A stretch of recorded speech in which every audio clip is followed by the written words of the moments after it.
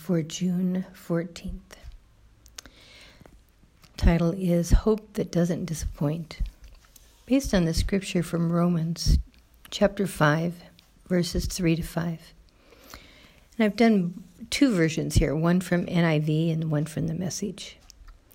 NIV says this: "Not only so, but we glory in our sufferings because we know that suffering produces perseverance. Perseverance, character, and character, hope.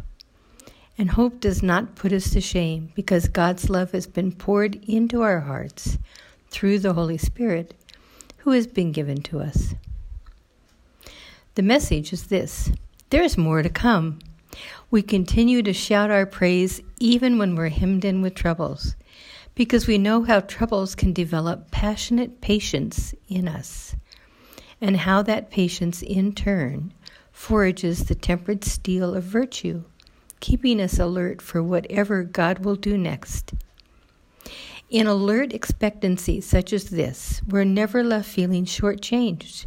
Quite the contrary, we can't round up enough containers to hold everything God generously pours into our lives through the Holy Spirit.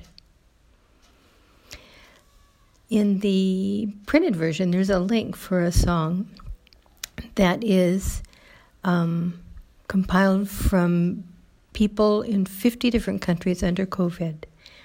And if you listen to it, I think you will be much blessed. I know I was. So for everyone in the world now, even before COVID, life was full of changes and hardships. Things like fertile eggs becoming chicks, having to fight their way to get free of the eggshell.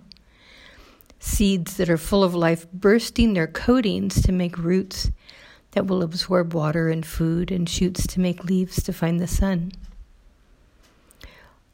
Or a desire to learn so passionately that it leads to concentration and practice and application over time, interfering with completing demands on one's time, energy, and resources. Or perhaps there was an accident or a serious disease that could have led to loss of body function or body parts, bringing pain and distress while forcing change to regain health and regain function. Aging is a hardship when you're past 55 years, but it leads to new insights and perspectives, along with frustrations at loss of vision or hearing, or confusion with new technologies, or the speed of changes in daily life. Wars, drought, famine have made every day more than a challenge for many people around the world. That coupled with hurricanes and tornadoes and earthquakes. The season we're in now is no different from life before, but somehow it feels very different. There's a breaking of our sense of normal life, knowing for certain what's to come because we've planned it that way.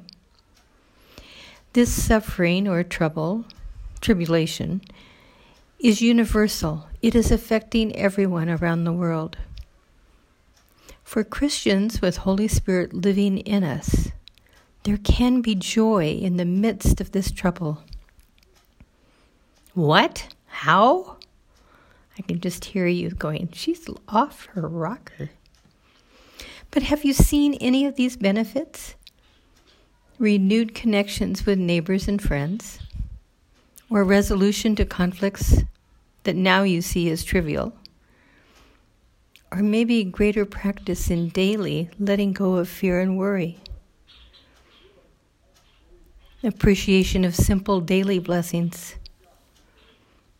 Creative use of available time and resources to benefit others. Amazement at God's timely provision. A sense of true Sabbath rest.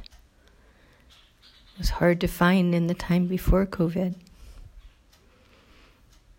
Ideas, thoughts, and ways come to us that we've never had before.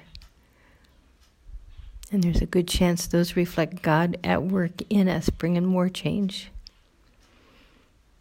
And sometimes we spend more frequent or more extended prayer time or scripture study, ways to try to see God more clearly. Each of those instances is evidence of God's work in us and love for us. As we find ourselves reaching out to others to be of service, we become blessing to others. When we reflect on being more like Christ, we can turn loose of anger or hurt and move on to healing old hurts. As we continue to be alive one day to the next, we can take heart in the many ways God cares for us and our family members. Some among us have taken up the study of new music, others learning a language. The video connections that have allowed classes to continue online as well as letting some of us stay in touch with those we love. Isn't that a miracle? I mean, I don't know about you, but I couldn't create that kind of connection technology. I barely understand it. If I can push a button, it works. If it doesn't work, I don't know what to do. Even the use of cell phones is a small miracle. 30 years ago, we didn't have this technology the way it is now. You had to shout to make yourself heard. As we live through each day and give God thanks for all He's done and is doing in our lives and in the world around us, our character becomes more patient, more persevering. As the weeks and months go on, we find we're able to be creative and even enjoy some of the changes and challenges around us. When we continue to tell ourselves and each other of the blessings God has granted to us, we confirm that He's working. He never stops working for our good, all the time, everywhere. His faithfulness through all times and seasons, in every land under the sun, is the source of our trust in His goodness and mercy. This gives us confidence to ask the Holy Spirit for guidance, for ideas, directions when we don't know what to do. We become willing to take risks and step into what He wants, not just to do our own desires and plans. And my dear friends, what God has for us is so much bigger and grander than anything we could make up for ourselves.